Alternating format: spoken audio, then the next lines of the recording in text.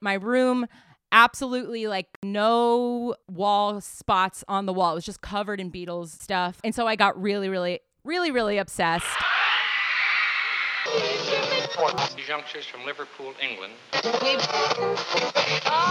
Hello, I'm Jack, and you're listening to the Here, There, and Everywhere podcast, an interview show about the Beatles' influence in the past, present, and future across the universe and across generations. Today I want to welcome Grace Spelman onto the podcast. Grace is a comedian, writer, and a podcast host for the Ringer's music show on Spotify. Hey Grace, thanks for coming on the show. Yeah, thanks for having me. I'm excited. How are you doing? I'm great. Just, another day, another dollar, I guess. I don't know. I'm good. Yeah, I love the name of your show. My mom actually walked down the aisle to that song at her wedding. So, no way, that's awesome. So Grace, for those who don't know, can you tell us a little bit about what you do? Yeah, sure. I'm Grace Spelman. I am a writer. I worked at the website BuzzFeed for a little bit. Actually for a few years. I have done some TV work here and there. And currently I am a podcast host on the Ringer Network's music podcast, very cleverly called just The Ringer Music Show, where I talk with my co-host Charles about music stuff and music industry stuff, music news, but also weird stuff like, karaoke etiquette and stuff like that. So a little bit of everything, just everything that has to do with online stuff, internet culture stuff. And I see you're also a Spotify playlist guru. Yes. Yeah, I am. And honestly, I think maybe once I talk about the Beatles a little bit, it might make sense. I kind of do these very, not so much mood playlists, but more like cool horns playlist or singer goes up the octave playlist, just little things I notice in songs and sort of just catalog them. And I just add to them bit by bit. It's probably not fun to listen to start to finish, but it's nice to organize, kind of like a little compulsive thing I do. So you're really into music. Can you tell us, how did this start? Well, both my parents are musicians. I think that had a big thing to do with it, and encouraged, obviously played music in the house all the time, but then also encouraged my sister and I, made us take piano lessons at a very young age and would not let us quit, which I'm now, very grateful for. But yeah, mostly just a really, really musical household, with musicians and people who got excited about music and cared about music and performed it and played it. So that's kind of how I soaked all of that up. And were you always interested in music, or was it more like, my parents are making me do this, I want to get away from this? I think if I had been really good at school, had gotten good grades or sports, I would have been had some. But no, I mean, I was really good. I was good at it, and I liked it a lot, and there was nothing else I really wanted to do. And I just genuinely enjoyed it, and so no, but it does make sense that I could do a rebellious thing, but no, I loved doing Cool. it. Yeah. How did you get the inspiration to get on the career path you're on right now? Geez, honestly, well, I mean, my career track kind of is a little bit of an odd story in that I basically almost failed out of high school just because I don't know, I had crazy ADD and had a hard time doing my homework. But a lot of the reason I never did my homework is because I was always online and blogging in the early days of blogging and spending way too much time on the internet, which back then was a problem.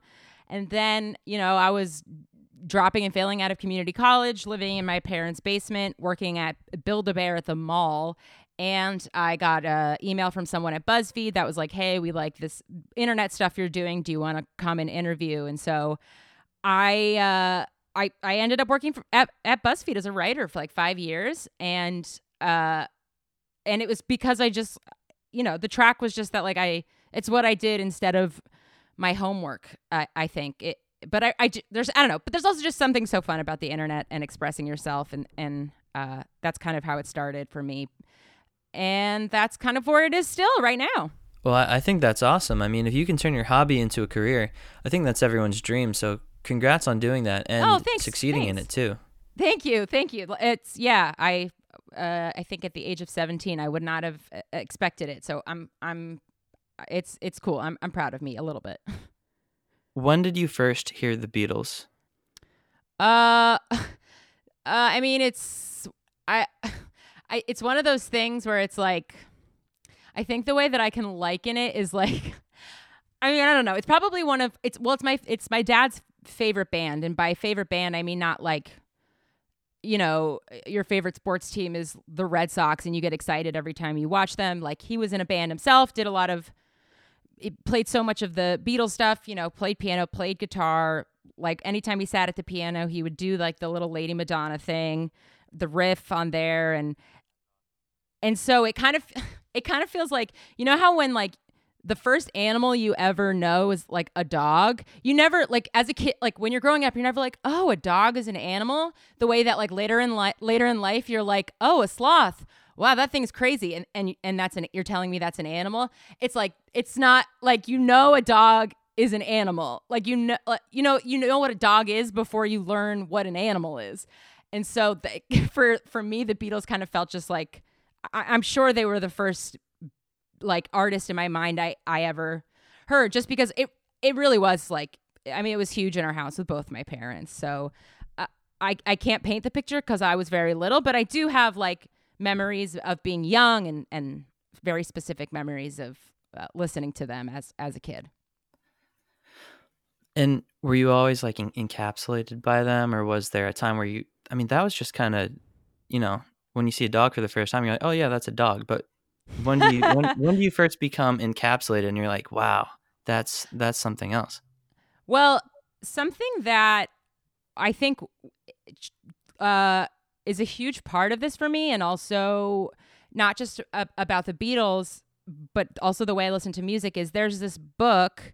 Actually, you know what? It's right here. I see it. I have it myself. Hold on. Cool. I just got a new version of it, but I don't know it's this book. Have you seen this giant ass thing? The complete scores. Have you seen Wow. this? No, I haven't seen that. So this is a book my dad had when I was growing up. It's now fallen apart. I don't know where it is, but I used the cover off of it.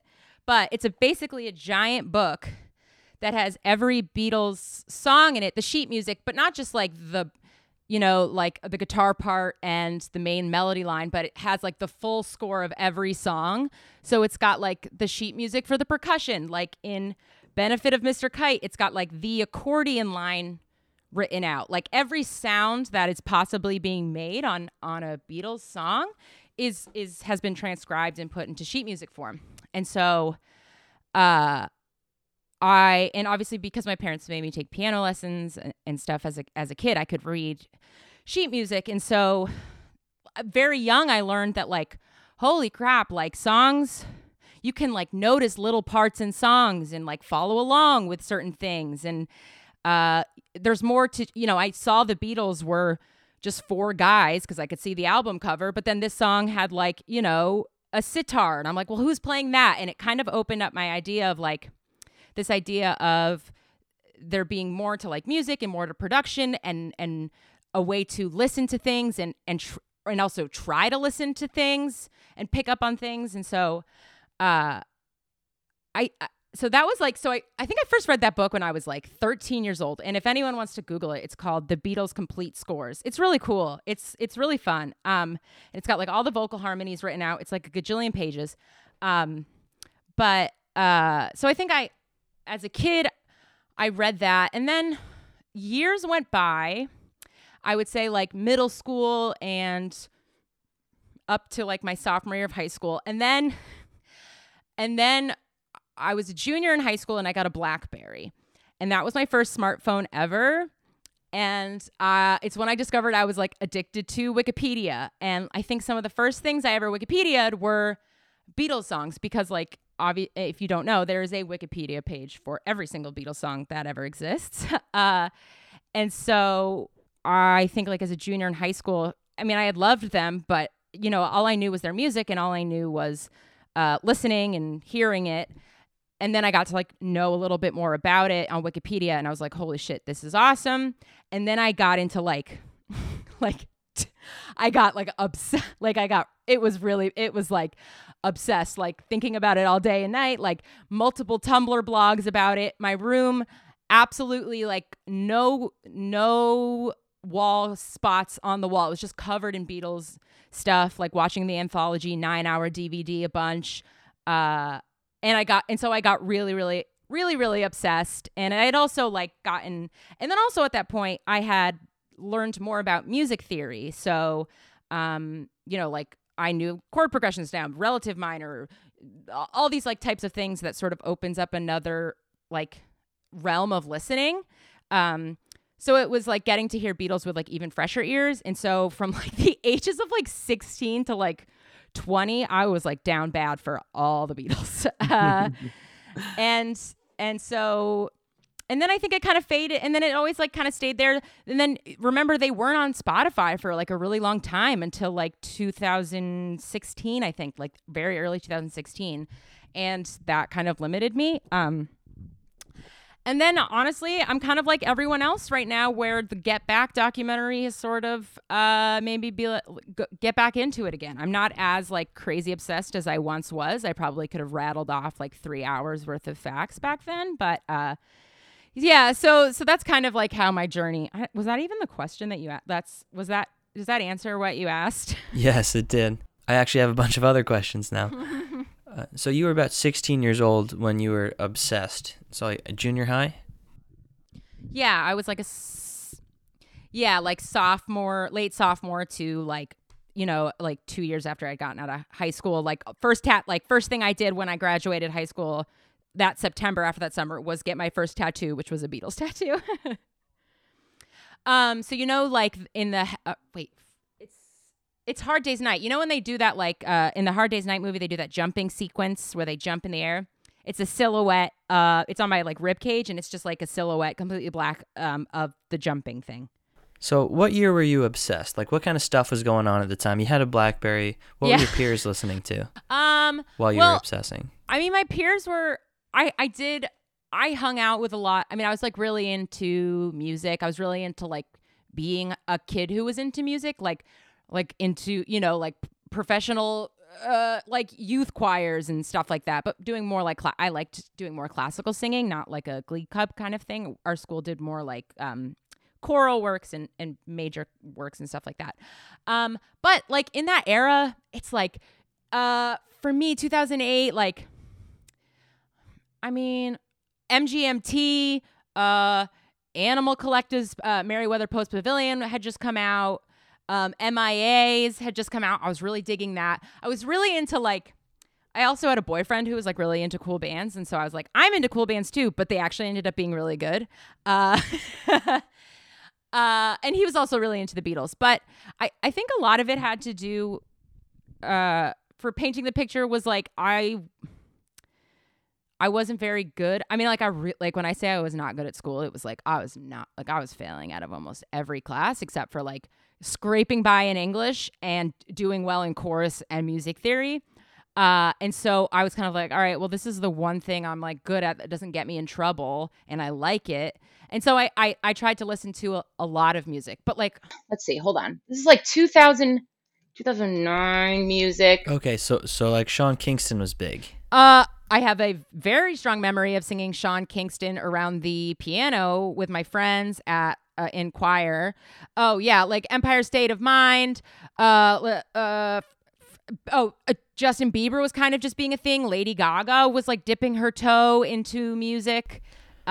Taylor Swift was getting big around then too. Taylor Swift, yeah, absolutely. God, I mean, I don't know. I mean, people love being like, "Oh, that was music back then." Like, music was so much better back then. But I don't know. I don't know if I believe that shit. But yeah. So some good stuff. Oh, also, Fleet Foxes was huge for me. Huge. Their album had come out. Their first one had come out in like 2008, I think. They're self-titled. So that was huge for me. And they kind of like, they do a lot of vocal harmony stuff. And so I was really into them also. They're good. They're another band that's very influenced by the Beatles too. Oh, for sure. So did you ever feel outcasted liking the Beatles while all of your peers are listening to that music? I mean, I didn't feel like that because I was also listening to rap songs. I mean, I do love rap. I mean, 2008 was also 808s and Heartbreaks, and the 2010 was my Beautiful Dark Twisted Fantasy. Those were huge albums for me, super influential. But there definitely was, I did feel like an outcast in that, like, I felt this sort of excitement about the Beatles that felt like, holy shit, how are you guys not hearing the same? Like, this is incredible. What we're hearing, why isn't everyone else sort of freaking out about this? And I do have specific memories because like I said, I was on Tumblr a little bit, and I had a blog. I think probably like people will still DM me and be like, I remember your blog, which was titled, my blog title name was Bathroom Window, based on the Paul McCartney song, She Came In Through the Bathroom Window. But I would like really, the way that I do now still, and the way that this book that I mentioned before taught me, I would be like, listen, like, it's so cool how on this song the bass does this, or like, I was really into Paul McCartney, who really favors like octave leaps in both his guitar playing and in his bass playing. Like, if once you notice he loves to like jump up an octave or go down an octave, you can like really pay attention to it and enjoy that. And I do remember like friends who did know about my Tumblr, a lot of them didn't, being like, wow, you like really helped me appreciate it, because I did feel like, holy crap, like this is not just a thing that our parents play around us. This is not just Eleanor Rigby. There's other stuff too, and it's awesome. And also these guys were hilarious, and their movies were funny, and they were weird and like kind of really complicated people. So I think I did feel like an outcast in the sense of, like feeling alone in this like fascination. But my instinct was to want to share and talk about it with everyone for 500 hours straight, so that they could feel the way that I felt about them. Did the Beatles influence your life in any way other than just music taste? I mean, no. I mean, they did influence my life. In that, like, I was like, wow, marijuana could lead me to make a cool thing one day. Like, or whatever. And I think, and then when I like did smoke pot in like junior year, well, actually I didn't sophomore year, but then I like got scared and stopped. But junior year, then I was kind of like, okay, this is cool. Like, but I didn't do psychedelics or anything. So it influenced that, I guess. They influenced, honestly, not my sense of humor, because like I think my sense of humor is something I got through like family and like this, however you normally acquire your sense of humor. But honestly, there's like I also was like obsessed with the bootlegs. I loved the bootlegs. I had like so many, but I loved the Think for Yourself like studio chat off of Rubber Soul. What's wrong? Oh, I'm so sorry. I feel so stupid. Look, Terence, What if is you it? wanted to resign from the amateur dramatics, do. It's not that. I put a lot of money and thought into the whole thing. Yeah, but let's face it, you're crap. Aren't you? Well, all right. I mean, you're only doing walk-ons. Whose father was it got the hall in the first place, eh? It's like very fun and very funny. And then there's one way Paul says the word sorry, and he says it in this like very certain way that I heard for the first time when I was like 16. And I think when I say sorry, or like I'll do a joke, I'll be like, sorry. And I say it exactly like the way that Paul did. I don't know, it's stuck in my head. So I guess that one way, but mostly the biggest way that they have influenced me outside of my taste is that book that I read that is sort of like changed the way I listen to music, in that like more thoughtfully and noticing things how things change and stuff like that. Yeah.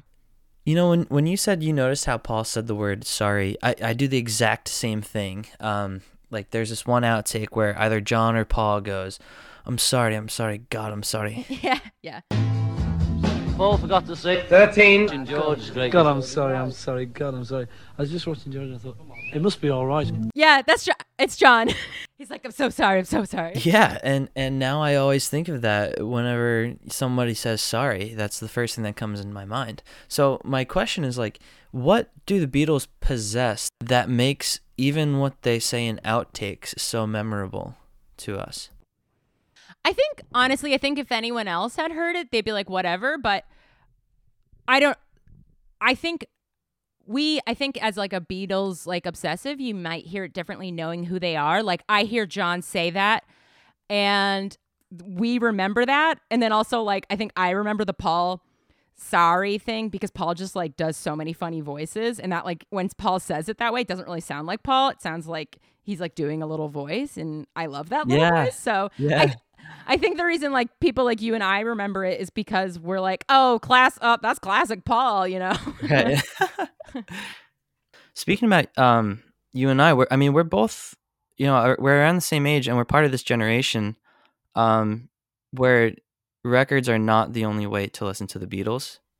And I mean, we have them on our phone. We have studio chatter on YouTube, which might not have even been heard until, except with the exception for rare bootlegs until like 2009 or that's even later. That studio chatter I got through like a weird download site in like 2008. Yeah.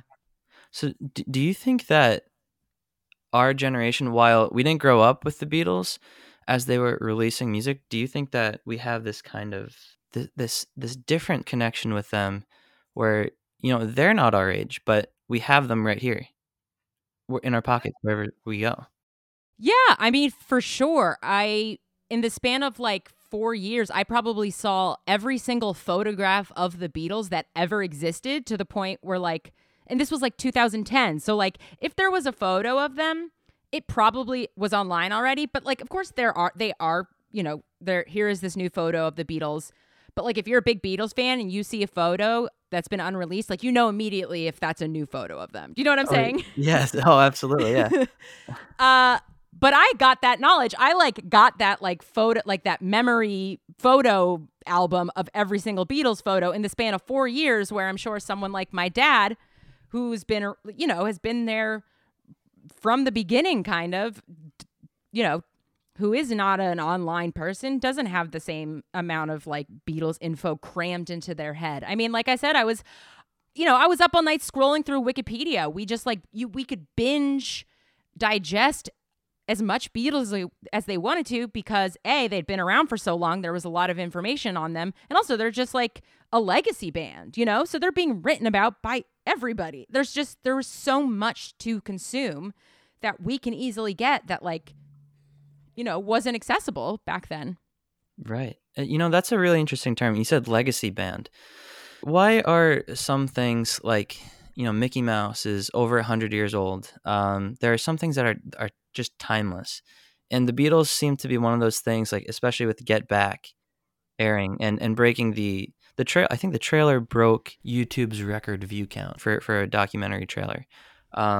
What makes the Beatles so current and so timeless and like you said, legacy? I think honestly, I think one of the biggest factors I'm going to say is just like the power of they're good songs. You know what I mean? Like there's a reason why Yesterday is, I don't know, I haven't checked in on this stat in maybe a few years, but it's the most covered song of all time. And I think that like if you write a song that's good enough, it will have staying power.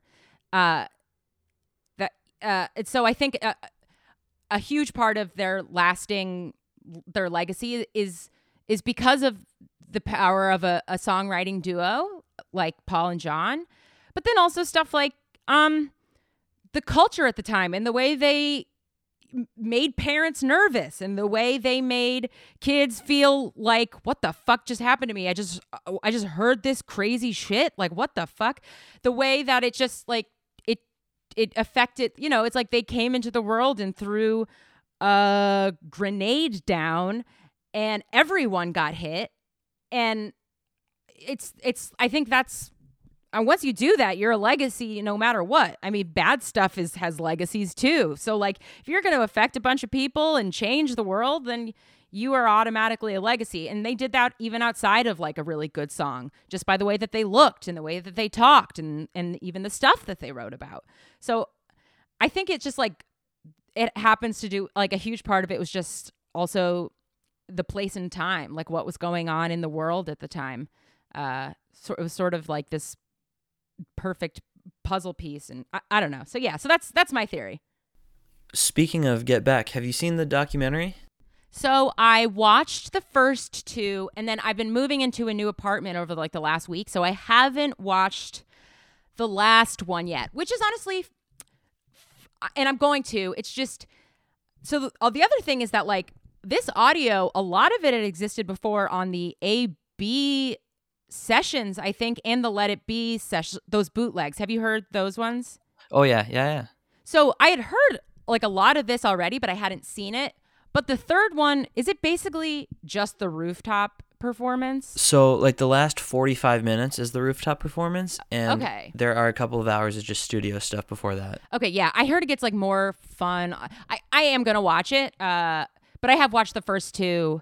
I just like, it's one of those things that it's so special to me that to like sort of half watch it feels sort of cruel to them, you know? Right. Oh yeah, absolutely. Because you want to give them your full attention. I mean, this is a once in a lifetime thing where you get, a full work day worth of Beatles. Yeah, absolutely. And it's such like and even if there was no sound, the act of like seeing it, like I'm sure when you first saw it, it felt because of the work that they've done to make it look so crisp and clear. It felt, I just like was shaking my head being like, what the fuck? Like it felt so weird to see them so young and so like in the quality that good. And so and that feels like sort of magic to me. And so to like play it on my small laptop while I go around and like unpack feels cruel. Do you know what I'm saying? Yeah, no, absolutely. I mean, for me, just seeing John, like him moving around, him being animated, it's like I've only really seen pictures aside from the original film, which I could barely make out what was going on in that one anyway because of the quality. And plus, I watched it on like Daily Motion. It was like a really bad bootleg of it. Yep. And but just seeing that was super special for me too. And I completely understand what you're saying. It's like you want to give it your full attention when you watch it. It like demands it, kind of. Yeah, and that's a really good point about John, because when I think of this like era of Beatles, I like it does bum me out a little bit because like I do love them when they're like happy and having a good time and those days that they talk about when they would just like Paul and John would sit in a hotel room and it like just write these crazy songs that were wonderful. But this is definitely a time where I know everyone's tense. Everyone hates Paul. And the tension between John and Paul. But there is something like to see John just like being like moving and not, I don't know, that time period, I just associate him with being like kind of like a grump. I don't know why, because if anything, I feel like George was probably grumpier than everyone. But then also like the tragedy of John's death and like how we don't get to see him be animated after, this year. So yeah. So has it changed the way you see the Beatles or any specific member? Or even just the story of their breakup? I mean, I don't know. I know that like, I mean, Yoko Ono's name was like basically turned into a verb to Yoko something. So I do know by like that like the common person, not the common person, that sounds derogatory.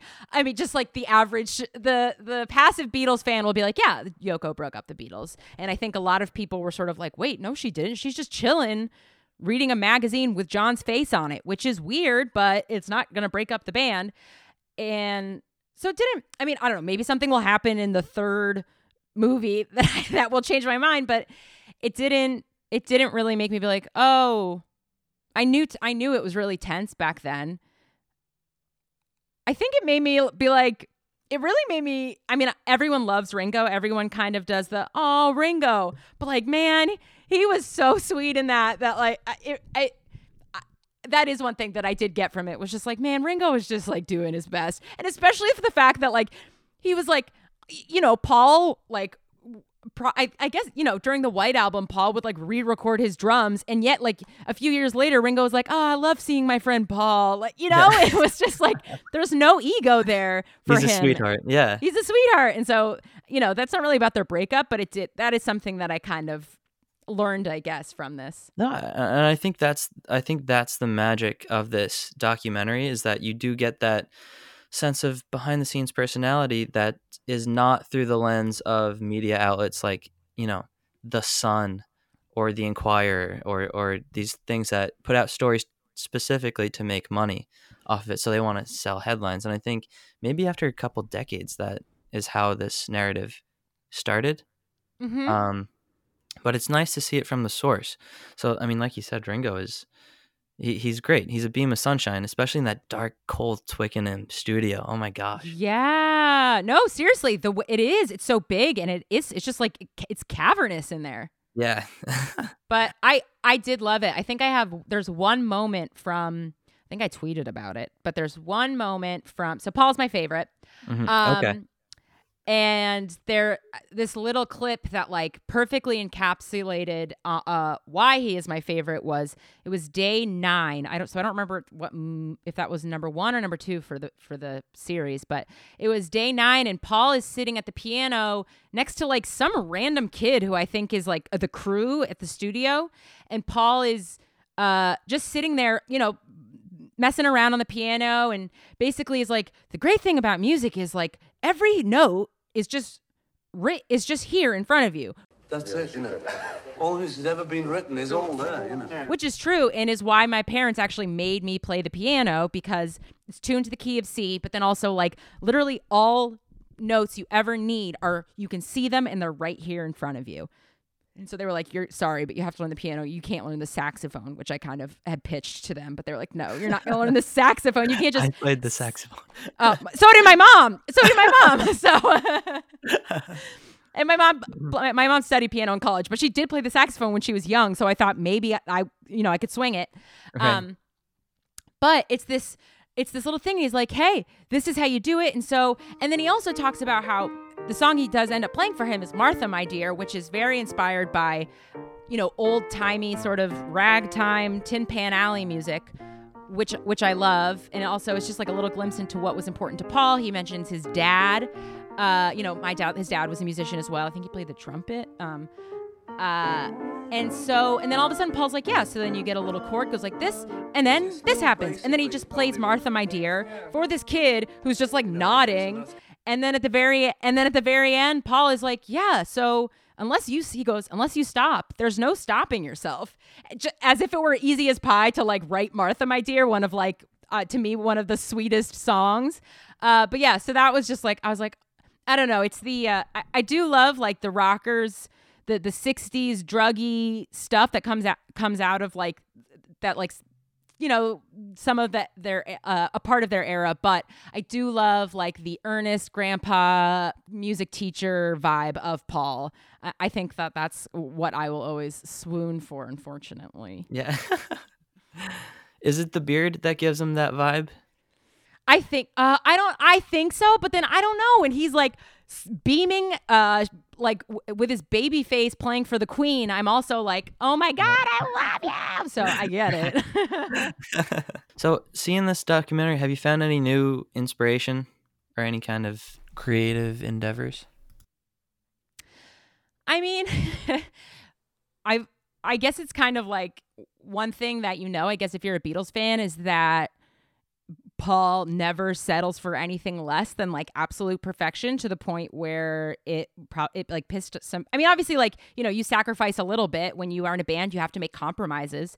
But he was really, not only was he like bossy when it came to music, but in the documentary, he's like, if we could just have a schedule, guys, like things would be great, And my personality is kind of just go like la-di-da, like I'm gonna play The Sims for 2 hours, and then maybe like my genius idea will come to me. So it's kind of weird. Like, I'm probably in work ethic wise not like Paul at all, even though like he is my favorite, and I think he's probably the greatest songwriter of all time. Maybe Stephen Sondheim, kind of tied, but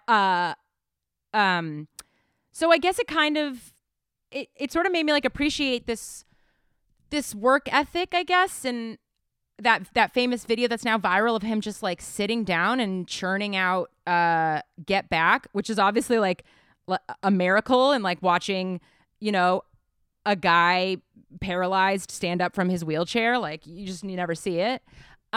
So I'm not expecting to like log off and play The Sims and then write Get Back, but like I'm hoping to maybe stop playing The Sims a little bit more because of this. Or create a new sim and name it Paul. Yeah, right. Just make the Beatles. I'm surprised I haven't even done that yet. So, right. Okay, great. Now I have to go do that. So, Grace, what are you doing now in life? What's your focus? Right now, I just moved to LA. I lived here for a little bit, and then the pandemic, I lived at home for the whole thing, which was great. It was fine. I love my mom. Was not bad. So now I'm back, and I'm podcasting right now, but hoping to do some TV stuff. I had had like a few gigs doing some stuff for the Tonight Show and the spin-off Tonight Show show called That's My Jam that just premiered. I did some like development work, very little stuff, but I'm hoping to do some comedy writing. I've got like an idea for, I'm doing like my classic write a pilot to get, staffed on like a scripted comedy show. But then I also have some like ideas for some like children's music shows, some like educational children's music shows, because I did want to be, had I gotten good grades in high school and like gone to college and been good at college, because I didn't, I really wanted to be a music teacher. And I think that's, I want to try to like still do that in any way that I can without a degree.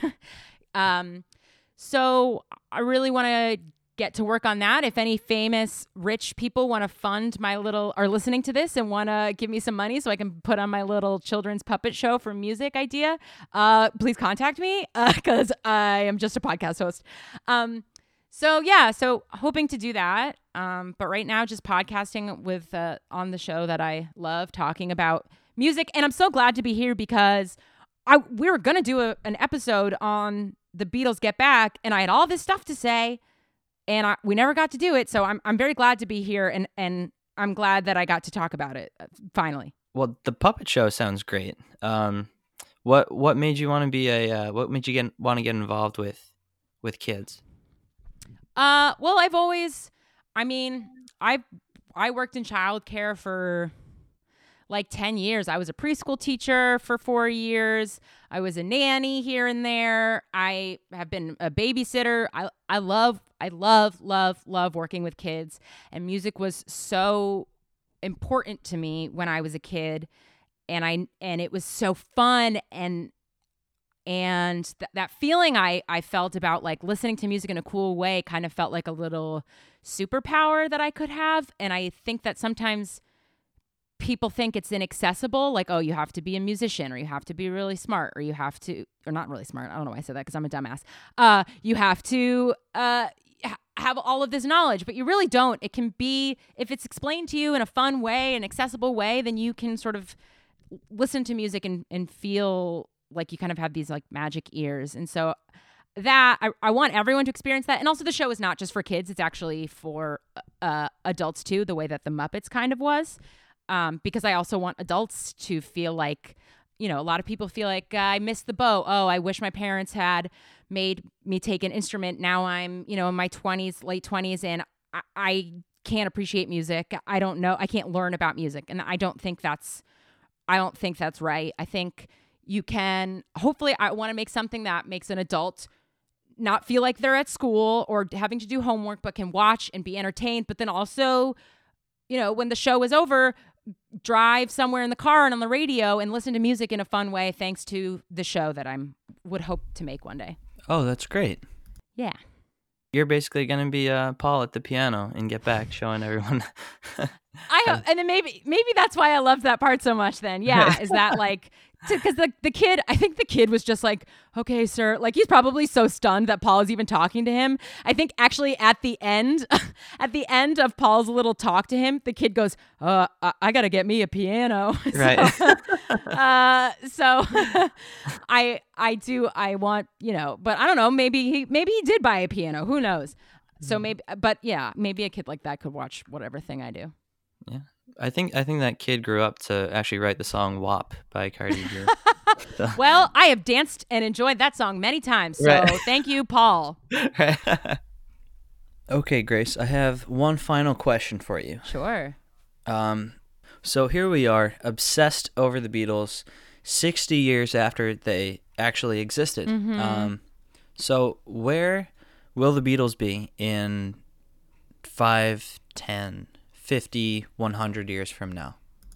Well, I think there's something I mean, we talked about the legacy thing. I think if you're going to have a legacy or have the qualities of something that is a legacy, they will be around, we will be talking about them in 10 years, 50 years, but like how much?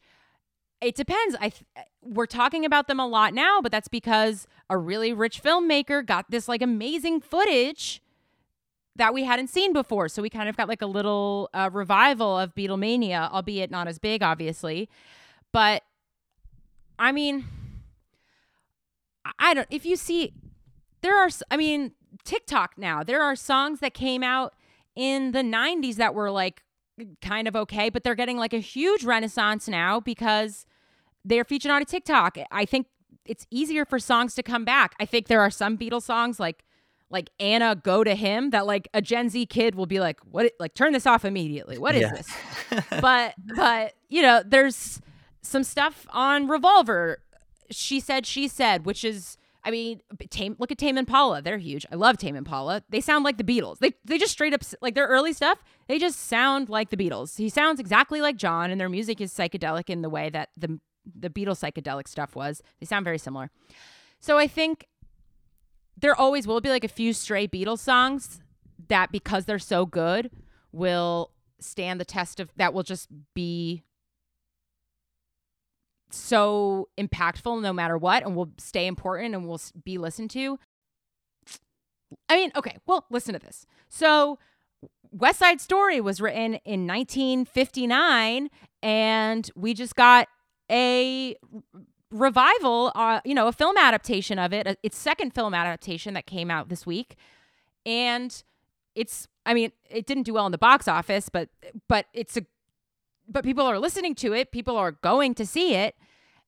People are going to hear the songs again. And I think that's because Stephen Sondheim and Leonard Bernstein and all that stuff. So I think if the Beatles had been like just straight up folk musicians, like Dylan, we wouldn't, they wouldn't have like the kind of like pop, like everyone, like kids and your neighbor next door and like a 3-year-old child, could get excited about it. A 3-year-old child and a child who's 3 in the year 2050 will jump up and down probably hearing like a Beatles song. And I think that's because they just span so many genres. There's something for everyone. God, my answer's all over the place, but like it's just really crazy to think about it, because I was getting them tattooed on myself when I was in the year 2010. And it was because I had the internet, and the internet's still here. They're funny. It's not, they're still funny. Their sense of humor is like, and that's the other thing, that Beatles Get Back documentary was so great, because everyone was like kind of discovering that these guys are fucking hilarious. They're really funny, but like in a humor way in a way that like it's the kind of humor that is like still funny today, not like old timey humor. Like they were just like guys fucking around and like being really funny. And if we have that footage and we watch that, I think they'll always be relatable to us. Like, these are guys just like having fun and making jokes that my friends made. And oh shit, they wrote this awesome song that came out of it. That is like a combination that is really special. And I just can't see like a generation getting bored of that unless another Beatles comes along. Do you think that'll happen? No, yeah. I don't. Right. I mean, it just won't, just due to like the way that we consume music and the way that, I mean, we're not all going to waiting outside a record store to open up so we can hear music. I could go, we can listen to it in the car. We can listen to it in the shower. There was like a scarcity that back then in the early 60s that made them more special to hear because it wasn't easy to hear them. And and obviously we'll never have that ever again in our lives. If anything, we'll be like, we want to hear less music. Do you mean like an overconsumption of music? I mean, yeah, I don't think there's actually such a thing as too much music. I'm just saying that there was just like, yeah, something about just not being able to access it right away, and the culture of, people getting pissed off about it, and the idea that, no one had ever sung about like wanting to hold, like, I want to hold your hand before. I can't see another thing like making a bunch of people crazy all at once. And this is someone who is like sat third and second row at Beyonce concerts and could like go on a Beyonce podcast if I wanted to right now, who is like hugely influential, but like not in the way that the Beatles were. She just wasn't. And that isn't to say she's less talented. I think it's just like the time and the place, Right. So in 100 years, you see the Beatles still popular or fading away? Still popular. Because 1921 was 100 years ago. Hold on. In the 20s, you had George Gershwin, Rhapsody in Blue. Okay. Yeah, Rhapsody in Blue. Okay, Woody Allen used that in the beginning of his movie Manhattan. They used it in Fantasia. Rhapsody in Blue is used in so much shit. Yeah. I mean, old standards are sung, people, if a song is good enough, you can cover it forever. Adele had, what's the Dylan song she had on her? Make You Feel My Love. Exactly. I mean, that song is not 100 years old, but I didn't know it was a Dylan song. It felt so fresh to me, and that's the power of an incredible songwriter like Bob Dylan. So I think in 100 years, it's absolutely possible. Will people still be talking about them? Yes. Will it be as much as you and I are right now? Or will there be as many people? I don't think so.